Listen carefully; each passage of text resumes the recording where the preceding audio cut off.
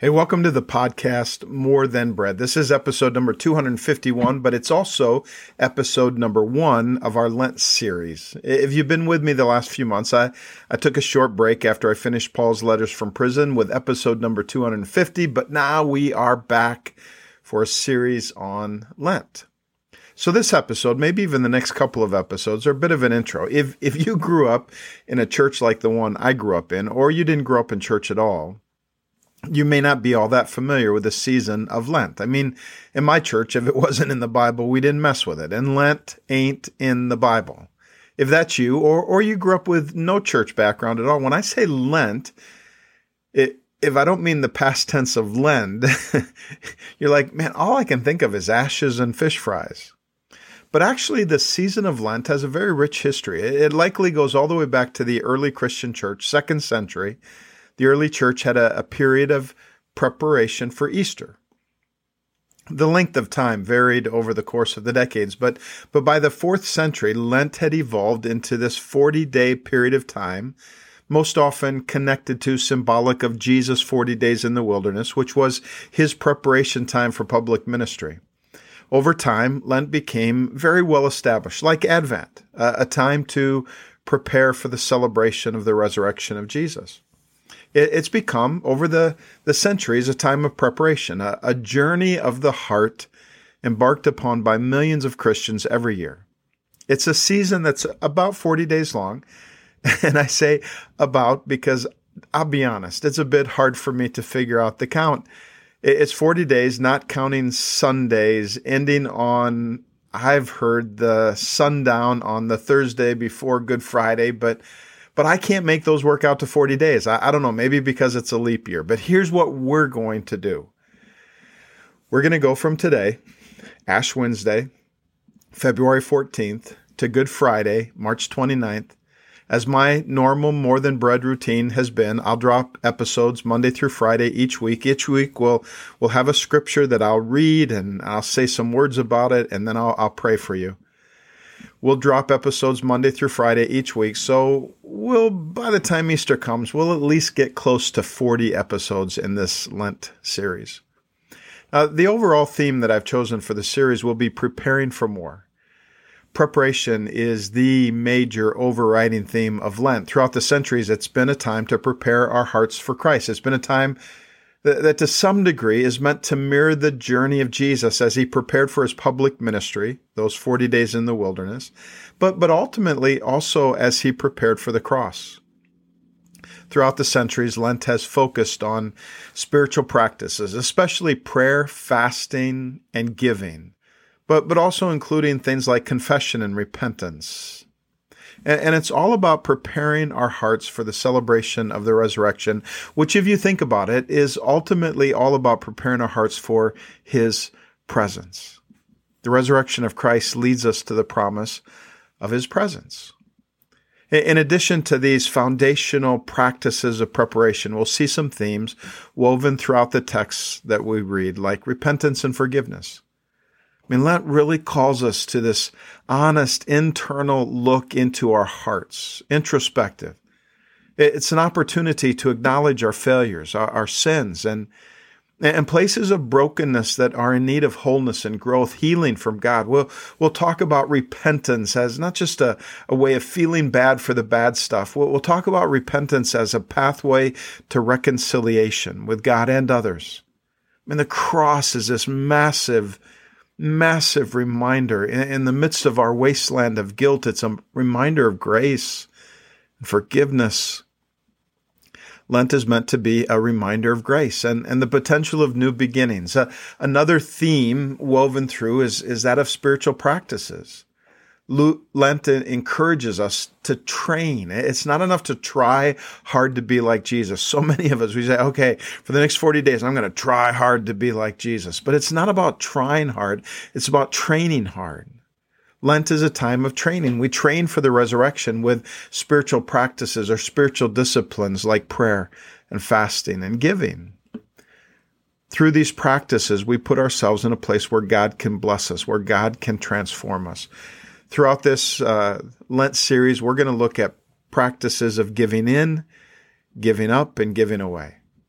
Another theme, one we don't like a whole lot, but is so much a part of the days leading up to the resurrection of Jesus, are the themes of suffering and sacrifice. Lent is a time to pause and ponder the reality of Christ's suffering and sacrifice on the cross. There's going to be some hard, dark things that we talk about, but it's an invitation to an unhurried reflection on the profound sacrifice that Jesus made for us. Before he ever called us to take up our cross for him, he took up his for us. Lent reminds us of the transformative power of sacrificial love. And finally, a theme that will be woven through, that we'll encounter, is that of renewal and rebirth. Ultimately, Lent is an invitation to go on the journey of identifying with Jesus in his death so that we might be one with him in his resurrection life. Like Paul says, resurrection power has been let loose. These themes and practices will guide us and inform us on our journey of preparation, preparing for more. So let me give you two scriptures for this first episode. The first is a life proverb, one of my favorites, from the book of Proverbs, chapter 4, verse 23. It very simply says this: above all else, guard your heart, for it is the wellspring of life. You can memorize that verse. It's not very long. Proverbs 4:23. Above all else, more important than anything, above all else, guard your heart, for it is the wellspring of life. The other verses are actually a prayer. Jesus' prayer before he went to the cross is found in John chapter 17, verses 20 through 26. He prays this. He says, "My prayer is not for them alone. I pray also for those who will believe in me through their message." So in other words, he's praying for us. Those who will believe, down through the centuries, those who will believe, that's you and me. My prayers for them, that all of them would be one, Father, just as you are in me and I in you. May they also be in us, so that the world may believe that you have sent me.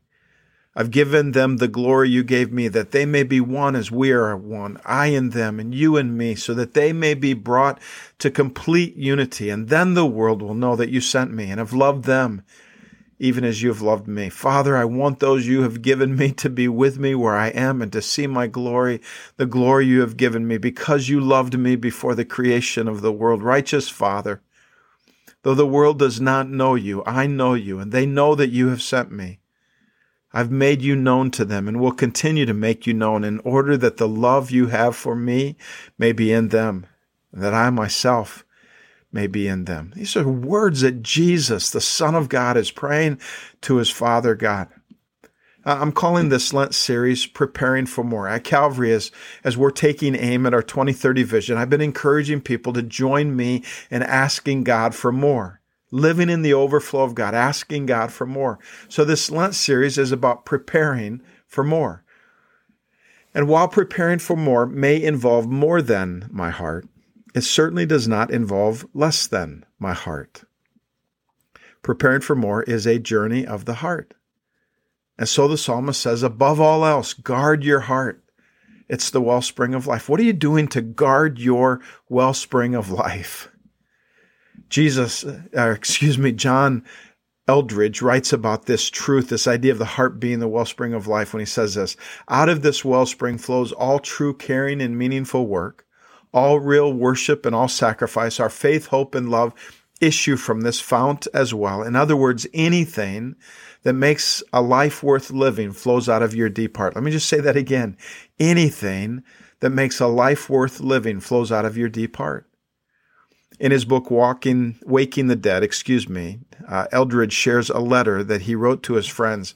He writes, "Dear friends, I'm going to make an assumption. It's based on many, many conversations, emails, and experiences over the past several months. My assumption is this: things seem to be getting harder, or more intense, more demanding. The battle seems to be thicker, doesn't it? Okay, a few of you are sailing right along, and life is going great, and we're very happy for the three of you. But as for the rest of us and for the folks we know, life is increasingly hard.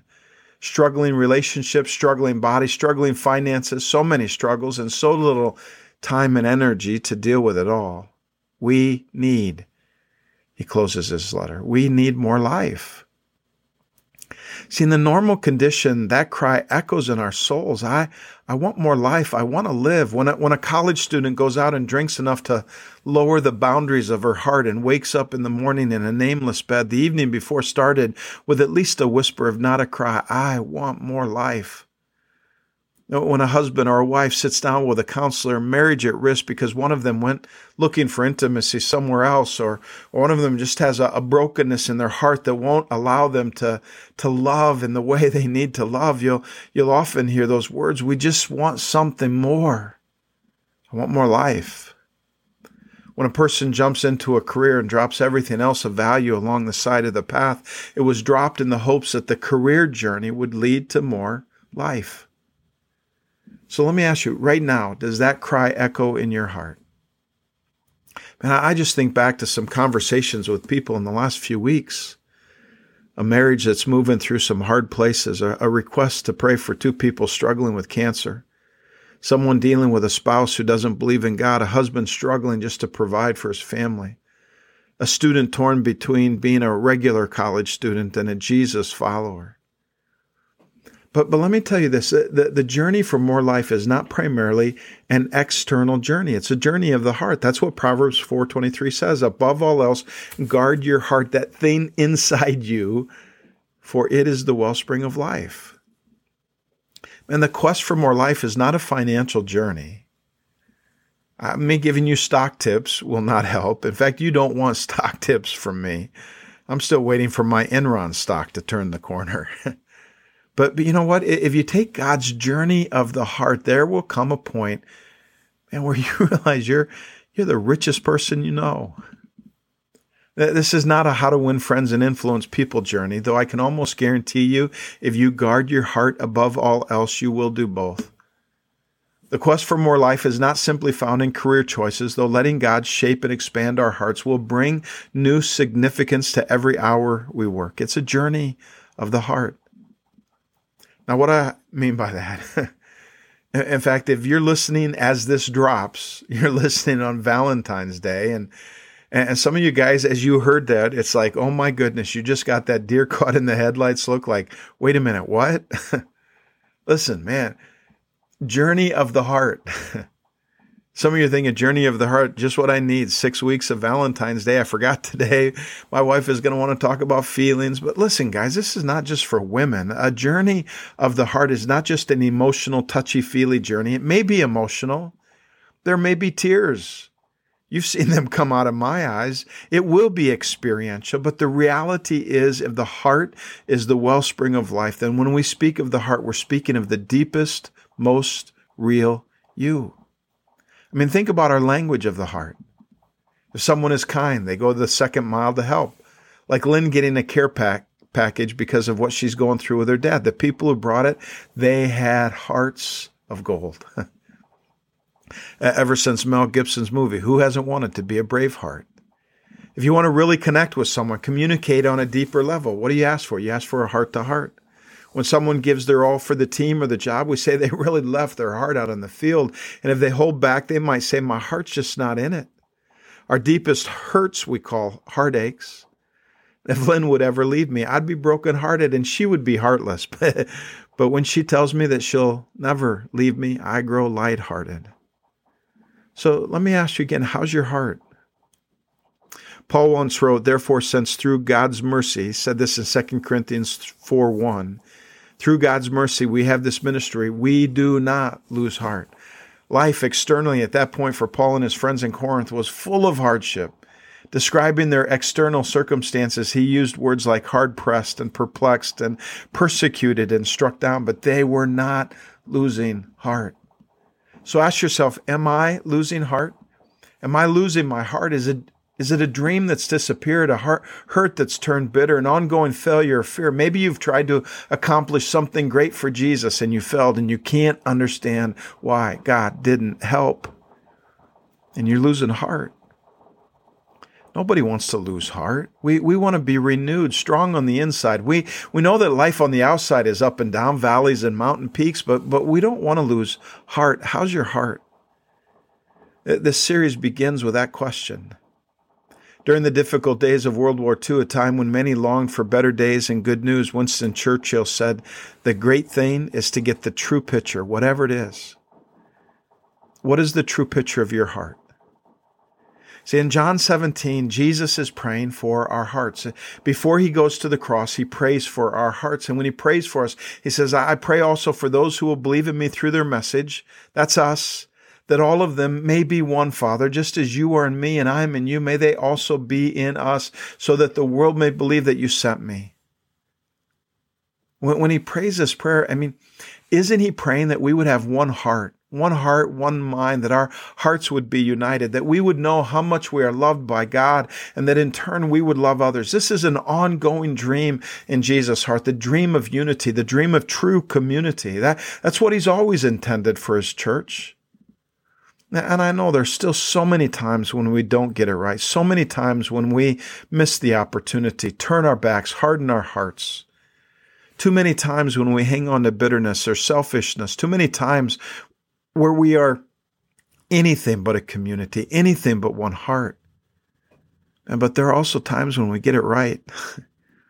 There are times when we get it. And I believe with all my heart that in those times, there's no one cheering louder than Jesus, because it is a dream in Jesus' heart that we would experience true community. Today, if you're listening to this episode as I dropped it, it is Valentine's Day.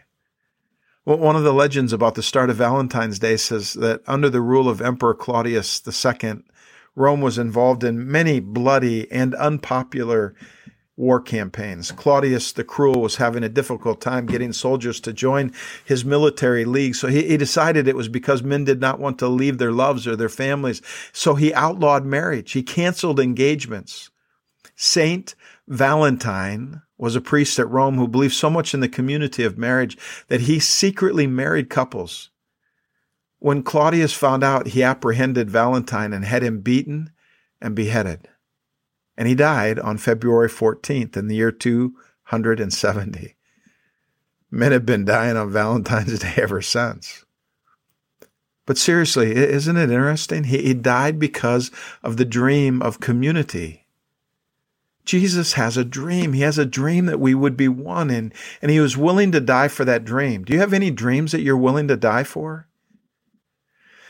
Do you know what I found? I found that the more in step I am with God, the more often my dreams turn into prayers. Jesus was in step with his Father, so his greatest dreams were turned into his greatest prayers. Like this one in John 17. "I'm praying not only for them, but also for those who will believe in me because of them and their witness about me. The goal is for all of them to become one heart and mind, just as you, Father, are in me and I in you, so they may be one heart and mind with us."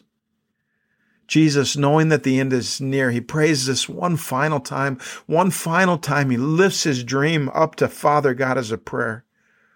And notice what his dream is. He didn't pray for our success or lives of comfort and safety. He didn't even pray for our happiness. The dream in the heart of Jesus was that we would be one heart. His dream was for unity, true community. He prayed that we would be one, that we would love each other so that we could change the world. The first day of Lent is called Ash Wednesday. I don't know, it seems a little bit ironic that Valentine's Day and Ash Wednesday would happen on the same day. But perhaps it sets the stage for our journey better than we could have imagined. Ash Wednesday is a reminder of the frailty of life. It's a reminder of the cross. Valentine's Day is a reminder of the life that comes from love, the love that comes from the cross. Valentine's Day and Ash Wednesday are connected by the cross. So perhaps the best thing any one of us could do this first day of Lent, or this first episode of our series, whenever you're listening to it, is to simply say, "Jesus, here's my heart. Guard it and make it whole. Help me to forgive and love others as you have forgiven and loved me." Let me pray for you. Father God, for each and every person listening, I pray that in these next 40 plus days, that you would prepare our hearts, that you would prepare our hearts for more of you, for more community, for more unity, for more power in your Spirit, for more of your blessings so that we could bless others.